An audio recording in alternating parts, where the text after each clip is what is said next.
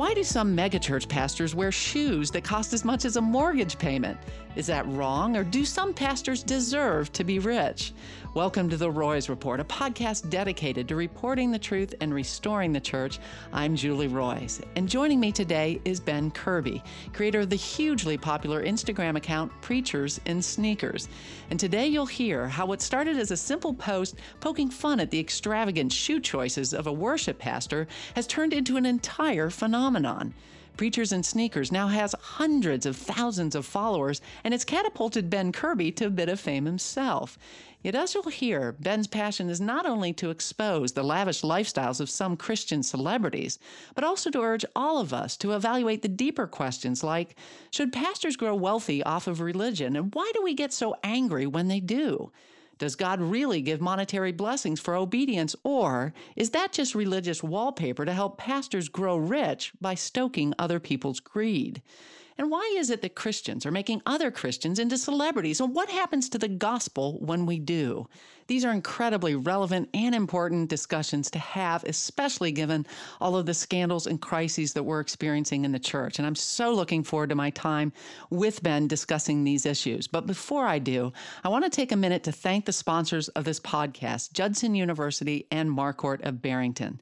Judson is a top-ranked Christian university providing a caring community and an excellent college experience. Plus, the school offers more than 60 majors, great leadership opportunities, and strong financial aid. Judson University is shaping lives that shape the world. For more information, just go to judsonu.edu. Also, if you're looking for a quality new or used car, I highly recommend my friends at Marquardt of Barrington. Marquardt is a Buick GMC dealership where you can expect honesty, integrity, and transparency. That's because the owners there, Dan and Kurt Marquardt, are men of integrity, and I'm so proud to partner with them. To check them out, just go to buyacar123.com. That's buyacar123.com. Well, again, joining me today is Ben Kirby, the man behind the PreachersNSneakers Instagram account. He's also the author of a new book by Thomas Nelson called PreachersNSneakers, Authenticity in an Age of For-Profit Faith and Wannabe Celebrity. So, Ben, welcome, and thanks so much for joining me. Thanks, Julie. This is fun. I appreciate the time. Yeah, well, I appreciate you joining me. And, I absolutely love what you're doing with your PreachersNSneakers account. And in a way... Ooh, good. No, it's so much fun. And in a way, we're in the same business, but you're doing it in a little more lighthearted way with pictures. I'm doing it with investigative journalism. But right. I mean, my method has existed for a very long time. Your method is relatively new and very creative. And I'm just wondering about how you got started on this whole Instagram account, PreachersNSneakers. Sure. To preface everything, a lot of this fell into my lap. There was some stroke of luck and timing and everything that went into this where I don't have a journalism background or an investigator background or anything. Some of this was kind of the perfect storm in a lot of ways. But 2 years ago, I happened to notice this worship leader wearing a pair of sneakers that were worth about $850 or so in the resale market. And that morning, I felt compelled for whatever reason to make a short video about it, just telling my personal Instagram followers, I think I might have had 350 people following me, and just saying, hey, did you know this worship leader is wearing Yeezys that are worth $800? That makes me feel something. I don't know what that is. So that was on a YouTube video. And then YouTube basically on the side serves up other related videos. And I realized very quickly that, there's all these pastors and worship leaders that were wearing shoes that were worth a mortgage payment or more. And as a guy that kind of grew up in Louisiana and lives in Texas now, I had a very Southern Christian upbringing. I had never considered how Christians do things in LA or New York City. Come to find out, there's a whole culture of Christians that wouldn't bat an eye at somebody wearing a $500 belt or a $2,000 pair of shoes. So I made a few of those videos. A friend reached out to me saying, hey, you should just do an account just doing that. And so after a few days, I thought about it. I thought of the name, and eventually I copied those videos over and I started basically screenshotting pastors' own photos of their Instagrams and then juxtaposing the price of their sneakers right next to it. Mm-hmm. And just those two things kind of in tension with each other caused many people to lose their minds. Doing just that, over 4 weeks, I gained 100,000 followers from zero. Wow. And was interviewing with the New York Times and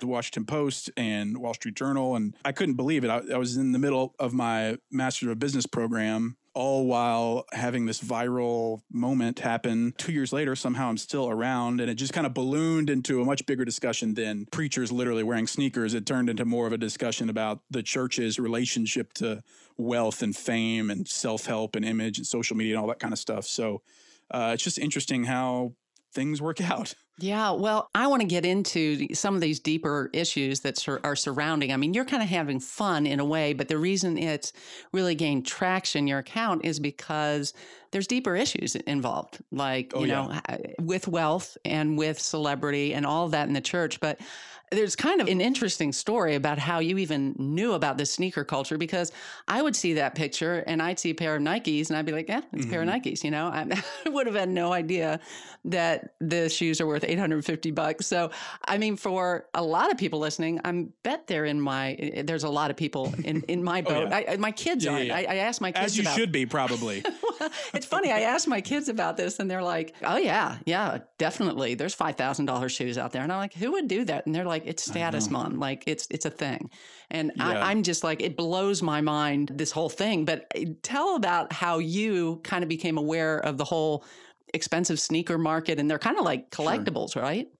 Yeah, I have a very non-standard background for doing what I do now. The reason I'm into sneakers at all is because I have a very good friend that's in the NBA. Before business school and before a couple of years in the corporate world, I was in the Marines. I was a logistics officer. In 2015, I was deployed to Eastern Europe, and I was there for my birthday. And my buddy, who's in the NBA, let me go through the player-specific Nike store and let me basically pick out whatever I wanted. And I had, up to that point, I had never considered sneakers. I mean, most of them I can't even pull off. I'm a very average-looking dude, not athletic or anything, but he let me get all these sneakers, and he basically shipped them to me in the States while I was on deployment. And I came home to all that. Very quickly got interested. It's kind of got an art feel to it. It's got a tech feel to it. It's got pop culture intertwined amongst all of it. And then there's also, for me, the most interesting thing is kind of the entrepreneurial aspect of it, is where you can really flip some of these sneakers for a profit just with your phone. And at the time, that seemed interesting to me because... So it's like an investment. Yeah, well, it's kind of a microeconomics lesson where it's a lot of these sneakers are in very limited quantities, and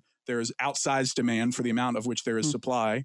And so that inherently drives up the price in the resale market. And so, yeah, kind of like Beanie Babies or Pokemon cards or any other type of collectible thing, there is an outsized market value for a thing that started at maybe $120 or $190. But because it's so hard to acquire some of these sneakers, or you have to wait in line for overnight or have to get really lucky on an online raffle, prices that people are willing to pay for those in order to wear them, it skyrockets. So much like you, many people before they saw my account had just always assumed that some of these preachers and pastors were just dressing to look hip. We're trying to look relevant. We're trying to not look like the stuffy suits and pews and all that. But once I said, hey, did you know that these are worth $1,200? People had to contend with that.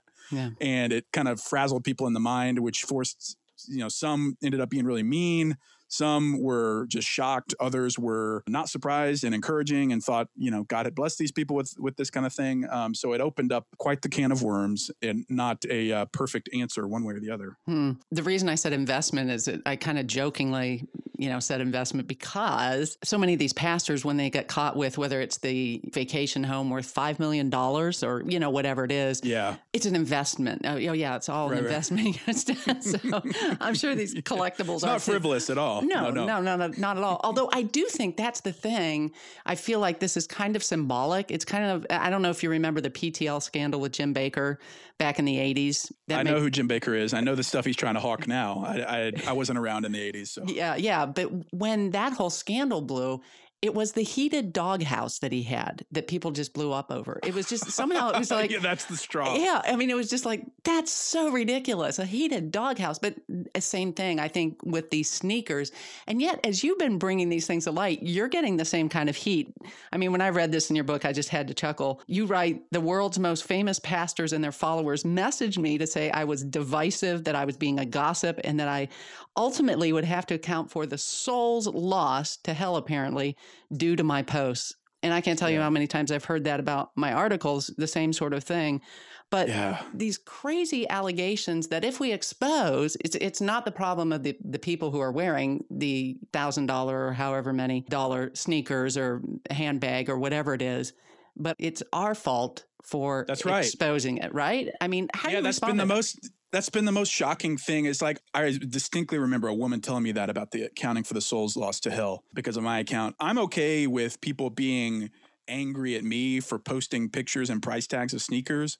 But if you're mad at me about that, how could you not also be mad about people making immense wealth off of preaching about Jesus? If you have the wherewithal to be mad at me for posting pictures about this kind of thing, how on earth are you good with people taking advantage of those that are trying to genuinely tithe out of sacrifice and commitment to further God's kingdom? It's just like the most backwards thing ever. You get exposed to everyone's personal expectations of what you should be on social media versus what they think their pastor should be.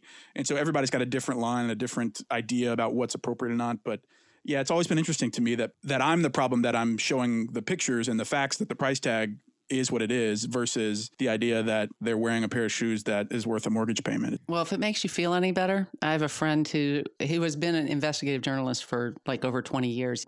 Recently, he sent me a mug that actually had one of the comments on my site on an article calling me a divisive dingbat, and I think the B word or something like that. Oh. And he was like, he texted me that day, I remember that it went up, and he was like, man, in 20 years, I never got hate mail that good. I am so jealous.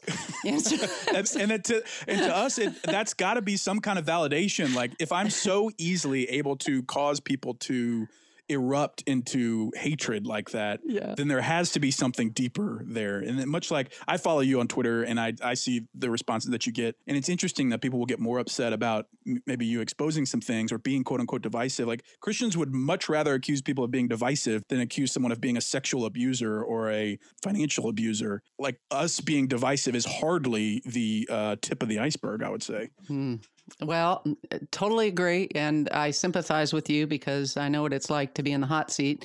You know, we've talked about some lighthearted things, but your book really does get to some of these more deeper issues that I think are at the root of this and make us question these guys wearing this expensive clothing. And really the underlying question is it okay to get rich off of God? And you talk about this Harley moment that you had as a kid. So, you know, would you describe that and what your take is on this whole idea of getting rich off of doing ministry? Sure. The Harley moment is a story from 25 years ago when I was like 6 years old, and our local pastor came to our house to show off his new motorcycle. And in an exercise for writing the book, I wanted to think of the first moment I realized I had at least had a thought about the distinction between living off people's donations or living off the money you earn yourself. Mm-hmm. And this story kind of got me into some heat because it come to find out the pastor had other sources of income, might have not even taken a salary. He's a family friend and everything. But the story still was valid to me, where even I, as a young kid, at least had raised an eyebrow like, wait, I thought my parents were kind of donating to our church in order to run the operations. It seems like a big toy. I just have a question about that. I at least had the thought even as a 6 or 7 year old kid. You know, the fact that he got it from a different source than, I mean, you assumed as a kid, whoa, we're giving our money. And is this what our donations are paying for this Harley, right? But I think even when scripture talks about living above reproach and also the appearance of evil, to not even have the appearance of evil, and I think that's valid, you know? I mean, if you're a minister of the gospel, don't we have to think about our lifestyle, right? Yeah. Now that I'm fully into this and I've written the book and everything, that's one of the big themes for me, is that a lot of us have never even considered what our clothing or our purchases or our posts communicate to others, even if it's an unfair message or a message that you didn't intend to send. I think there's wisdom in pausing and saying, hey, do I care about the optics of this? Now, granted, I'm in no position of authority to say it's never okay to own a motorcycle. And this person that I wrote about, I have a ton of respect for and love for, and just use the story as the thing to point to say, hey, this is the first time I raised an eyebrow about this. Mm-hmm. You know, I don't write the chapter to indict him or to say, hey, this was evil of you to do. But I used it as a thing to point to and say, hey, there are thousands of other people that have had that moment where you saw a thing and you didn't know how to put a finger on it, but it stirred something in you because it felt like a minister of the gospel or somebody who lives off donations should be living in a maybe more conservative way than it seemed that they were. Well, one thing with the Harleys, you know, at Harvest Bible Chapel, which I've done a lot of reporting on, James McDonald once rode his Harley into the church. And they were very open with the Harleys that they had given away to pastors. These were gifts. So, and they were bought with donations. I know that there were 7 Harleys given to pastors, not just in the church, but some to some high profile pastors outside the church. Harvest to this day has not told who received. I mean, I've gotten some of them that were actually pastors who were pastors at Harvest. One of them, after we reported it, he said, "Hey, I gave that back when I realized the church had paid for it."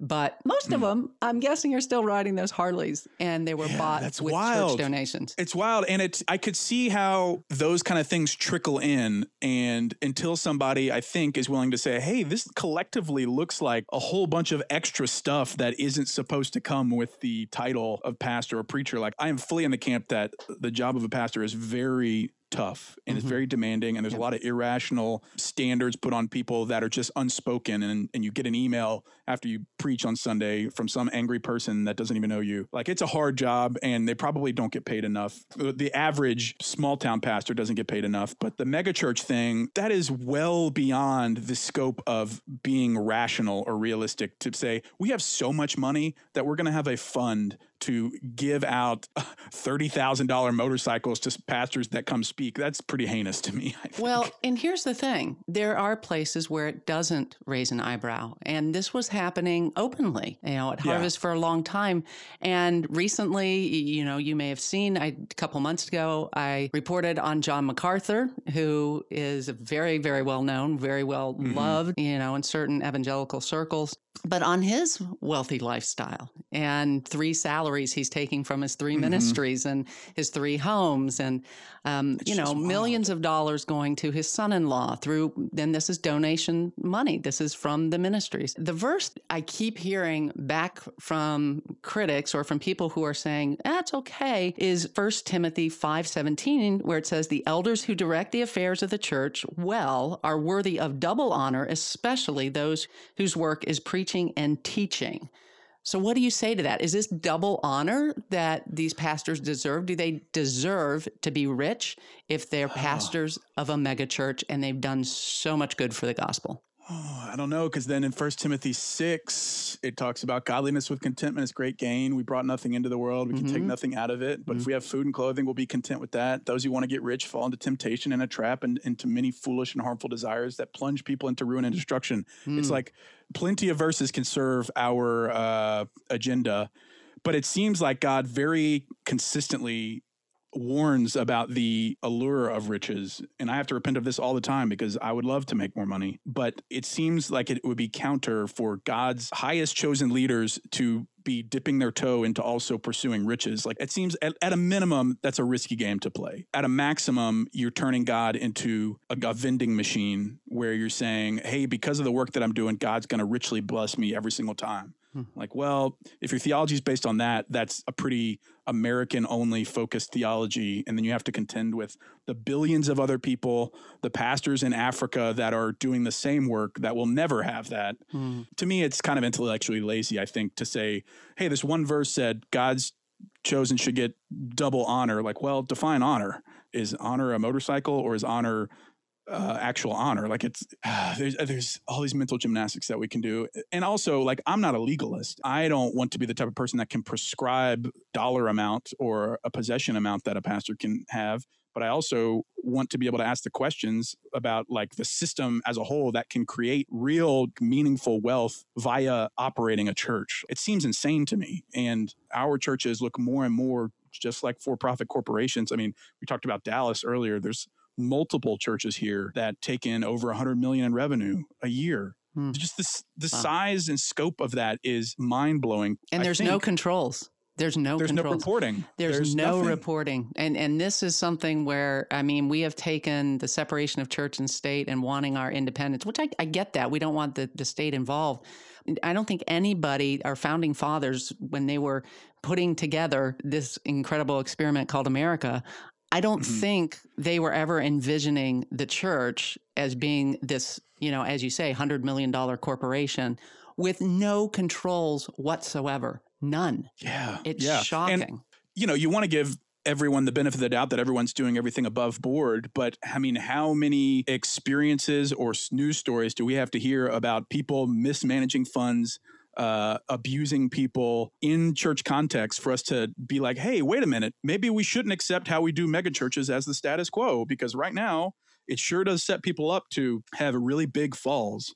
Same with like creating celebrities out of these guys. It puts so much at risk that I almost feel gaslit at times, where people along with me aren't looking around being like, are we crazy for continuing to just do this the same way we've done for the past 20 or 30 years? It has to change. It has to change. But again, like I'm not a self-help guru. I mean, if you want that, you can go buy T.D. Jakes' books or something. But I want to be the type of person that asks questions that everyone clearly is trying to avoid, because there's a few people that really benefit from this whole model. And there's a lot of people that are searching for God or searching for help that in a lot of ways aren't getting it in exchange for these guys profiting significantly.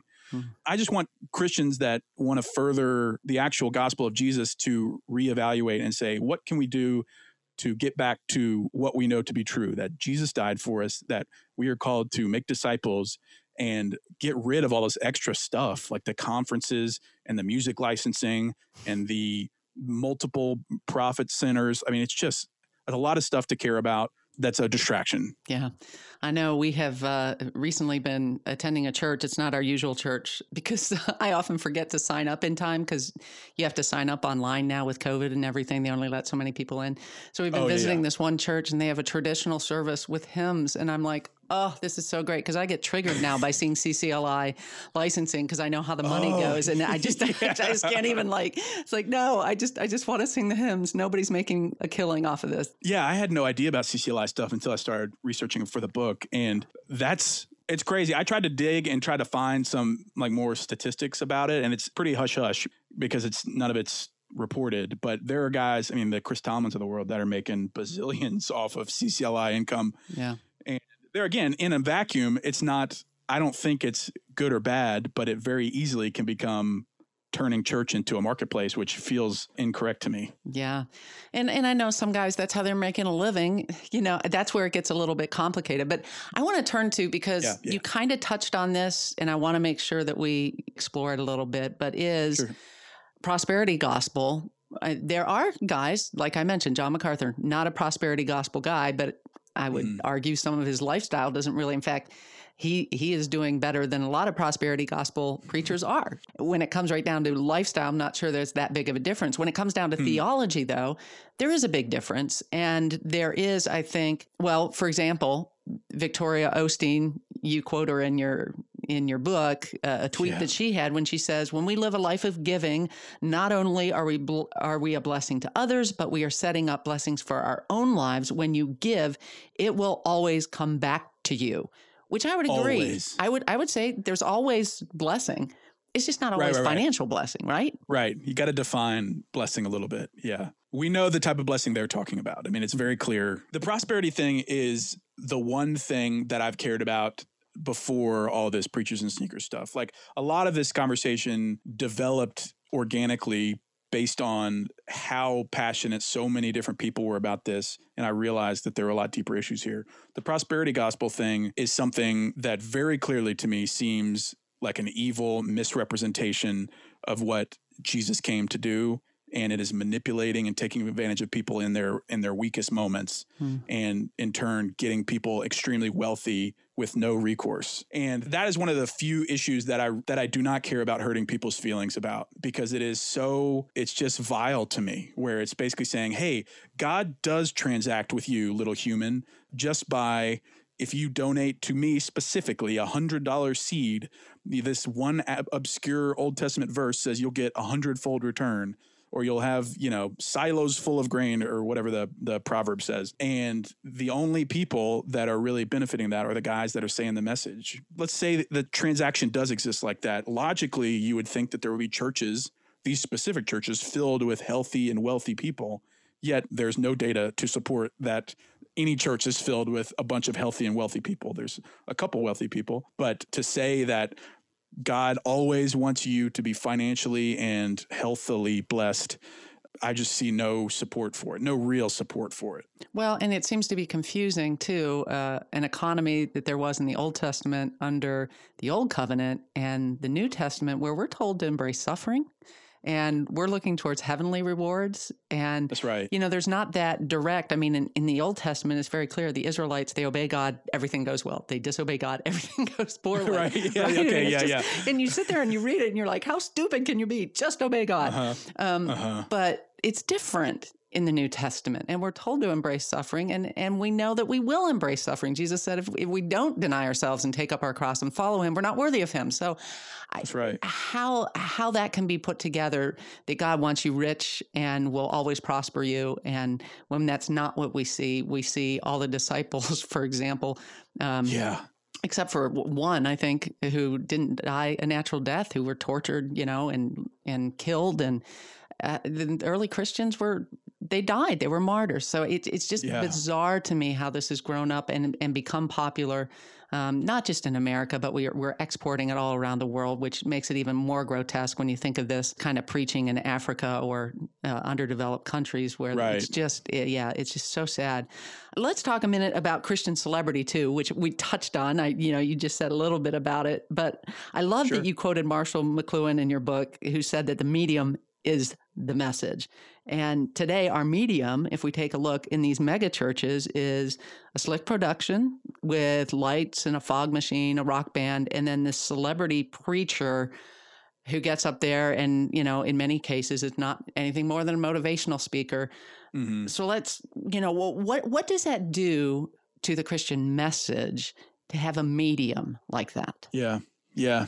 And you see stuff kind of like the most recent ones are with Carl Lentz and Ravi Zacharias, where you build these larger than life characters that seemingly can do no wrong. And even though deep down we know that everyone is a flawed human and it's going to screw something up eventually, we prop people up as essentially celebrities, and we care more about their goings on. We care more about their social profiles. We care more about their preaching. They get a huge following and then get in a position where there's basically no oversight or accountability. I mean, you see a lot of these kind of modern Pentecostal churches, it's led by one pastor couple. And in turn, they become the brand, the celebrity, the reason people go to these churches. Mm-hmm. Well, what happens when that person cheats on their wife, or that person embezzles funds, or ends up having years and years of abuse of the staff? Well, now your church literally erodes, and your ministry erodes to the people that put some type of trust or faith into what you were saying. So to me, it's an indictment on all of us, really. It's not just the guys or girls that are at the top living the life off of it. It's kind of an indictment on us Christians because we created the demand for it. We said, this is the type of person we want. And in turn, it puts the legitimate gospel at least at risk of looking like a clown show or something, because this stuff keeps happening. And then non-believers can say, well, why would I ever? You guys are no different. I mean, the reality is we are no different, but we have a different hope. But if you continue to put your church on such a large scale publicity strategy, then when you do something that screws it up, everybody knows about it. And in turn, it makes it so much worse for all of us.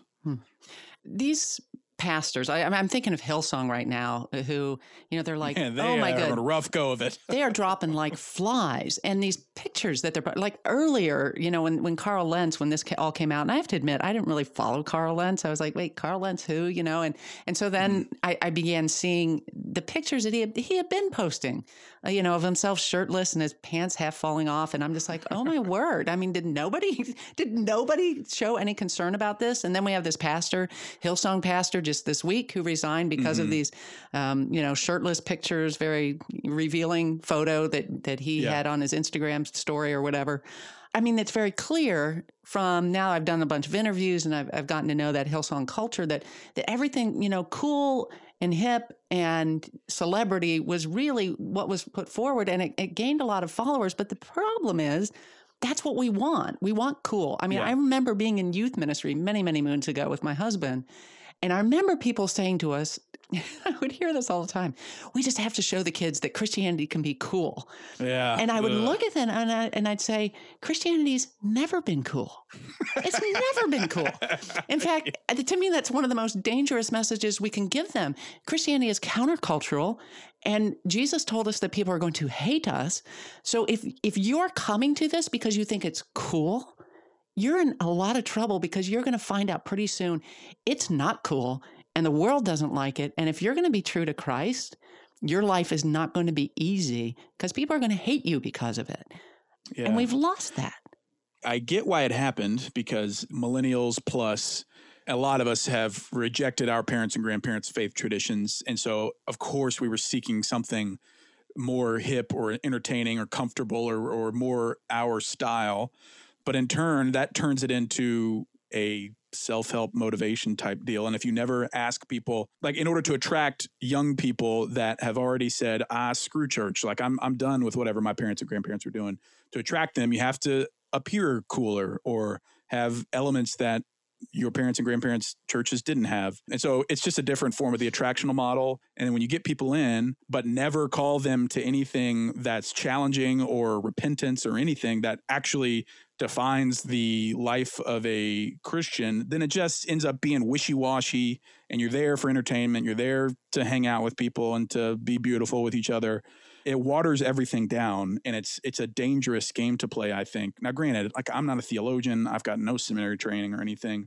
I call this how I see it. I see it as, I would love for Christianity to be cool, but every attempt at it has ended up having some type of negative byproduct, or it's confused the actual gospel and caused people to think they are going to heaven or believe a thing that, when in fact they don't have any basis for that thing that they believe. So, like, I would love for us not to be called to a life of suffering and be guaranteed riches and comfort and everything. I think that's probably some form of that is coming in heaven, but to live your reward on earth is your only reward. And so that's not a game I'm trying to play.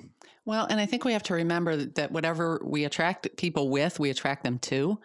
And so if we're attracting them with the show, and I remember being at this church, and I was on the worship team. They literally made us color coordinate, and which totally chafed against me. I was like, what the heck? I've got to wear like black and red today or what? I mean, I was just like, this is so hokey. I couldn't. Like, for what? Yeah. I couldn't stand it. And then honestly, the final straw for me was when we literally, as leaders in the church, we were told we had to attend what to me was literally a dog and pony show. It was like they were doing a carnival after church, and we're inviting everybody to it. It had nothing to do with Jesus. It was just carnival. And again, hearkening back to when we were youth ministers, we used to say, hey, you know what? We're not going to Six Flags, Great America. You know what? We're not going to try to entertain you better than the world because they're better at it than we are. That's right. But if you want a relationship with Jesus, you want to like get together and pray and study the word. If you want to grow and you really want to know God, then come here. That's what we do. Yeah. We do that better than the world.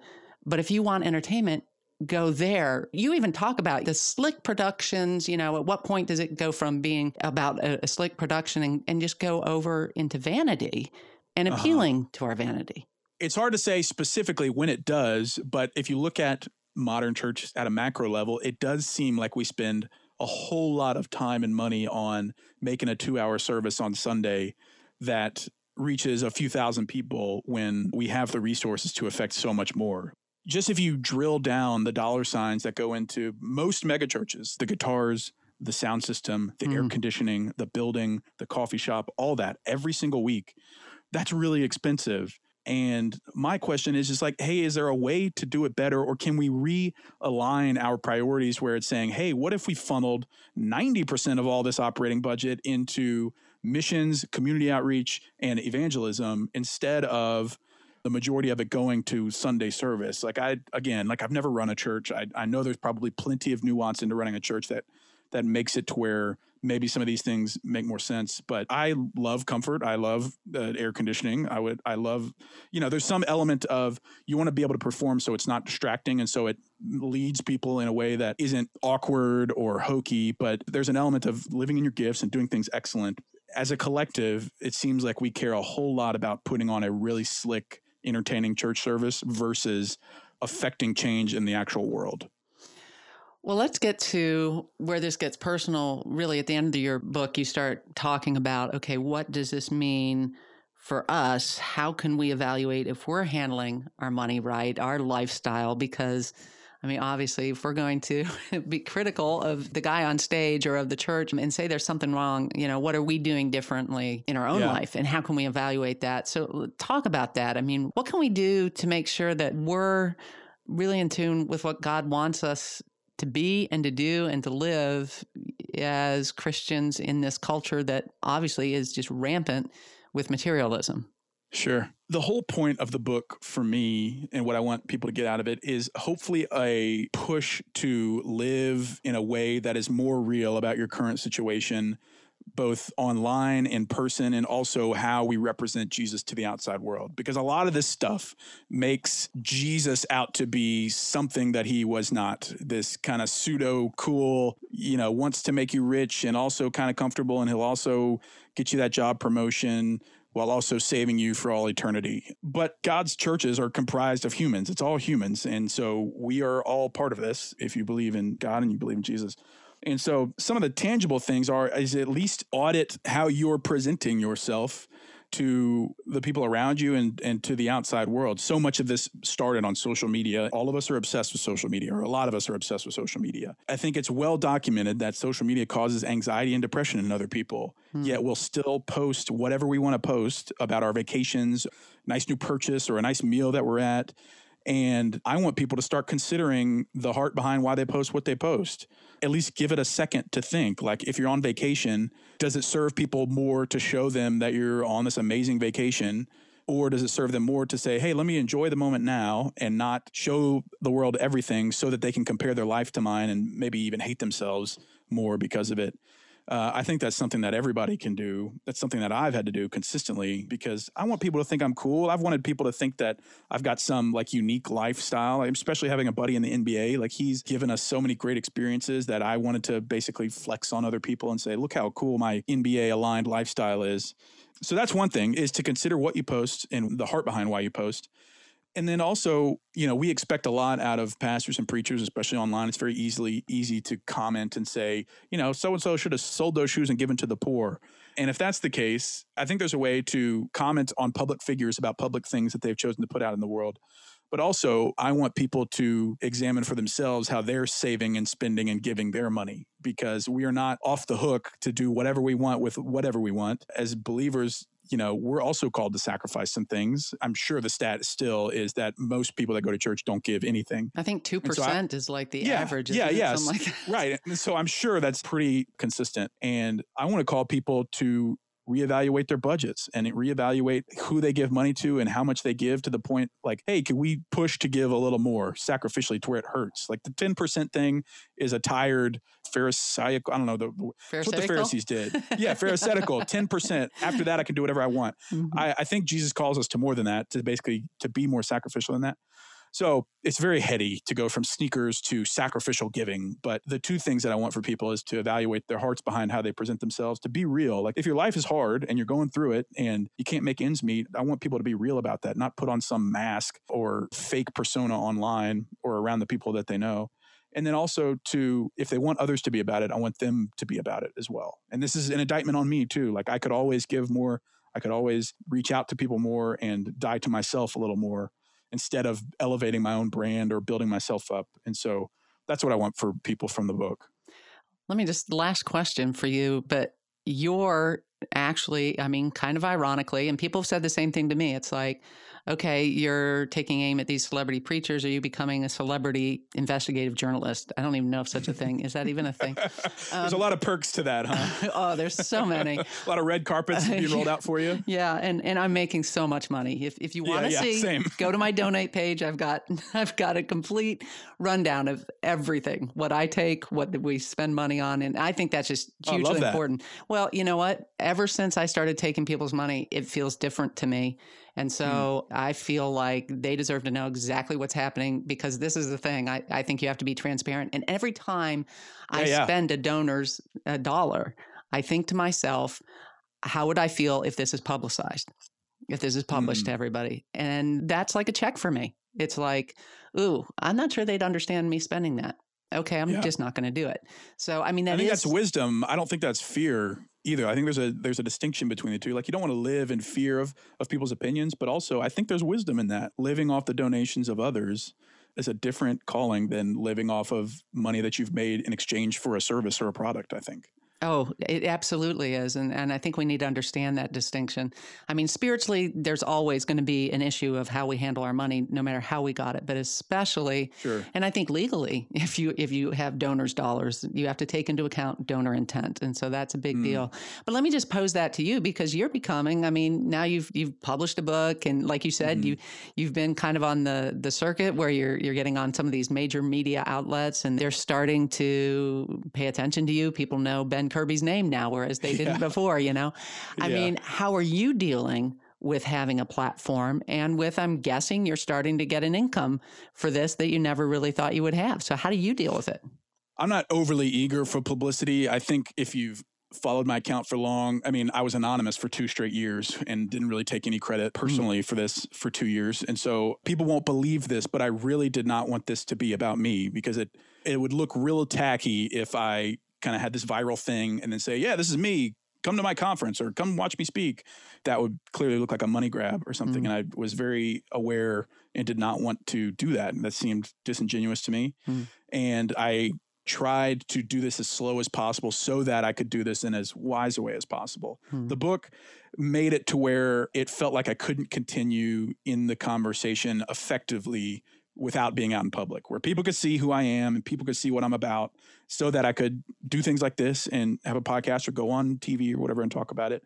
I'm the type of person that likes attention. I like to make people laugh. It gives me a rush to speak on podcasts or in the media. And so that's something that I've got to constantly fight against. I have a community of people that know me well enough and are bold enough to tell me when I need to be in check and not make it about me and not elevate me. As far as the income goes, we'll see if this book sells at all. I mean, I'm not really making an income on the book yet. I mean, I'll just say 2 years, I've struggled with the insecurities of making any money at all on it. Now, I think there's a very specific nuance between an idiot on Instagram that posts pictures versus a leader of a 6, 7, 8 figure corporation with a whole staff using his outsized influence for his own personal gain.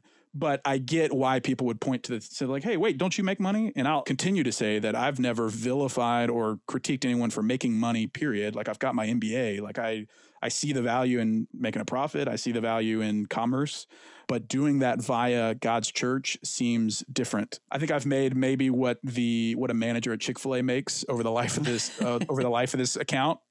Pre-tax, so I'm definitely not rolling in it either. I would love to be, maybe. I'm also okay with being asked that question, because I don't want to be the type of person that shies away from somebody that asks questions like that. Sure, like it's very easy to tell if someone's being a jerk about it. I usually don't have time for that. But if somebody genuinely is like, hey, it seems like you're a hypocrite, in much less words, I'm happy to engage with that, because I want people to wrestle with some of those things. Because if you think I'm a hypocrite, then I hope that you would ask questions of your faith leaders as well. And I'm not saying your faith leaders are a hypocrite, but if you think that a guy maybe saying or implying one thing and making money off of it at the same time is an issue, I hope you would ask about that within your church as well.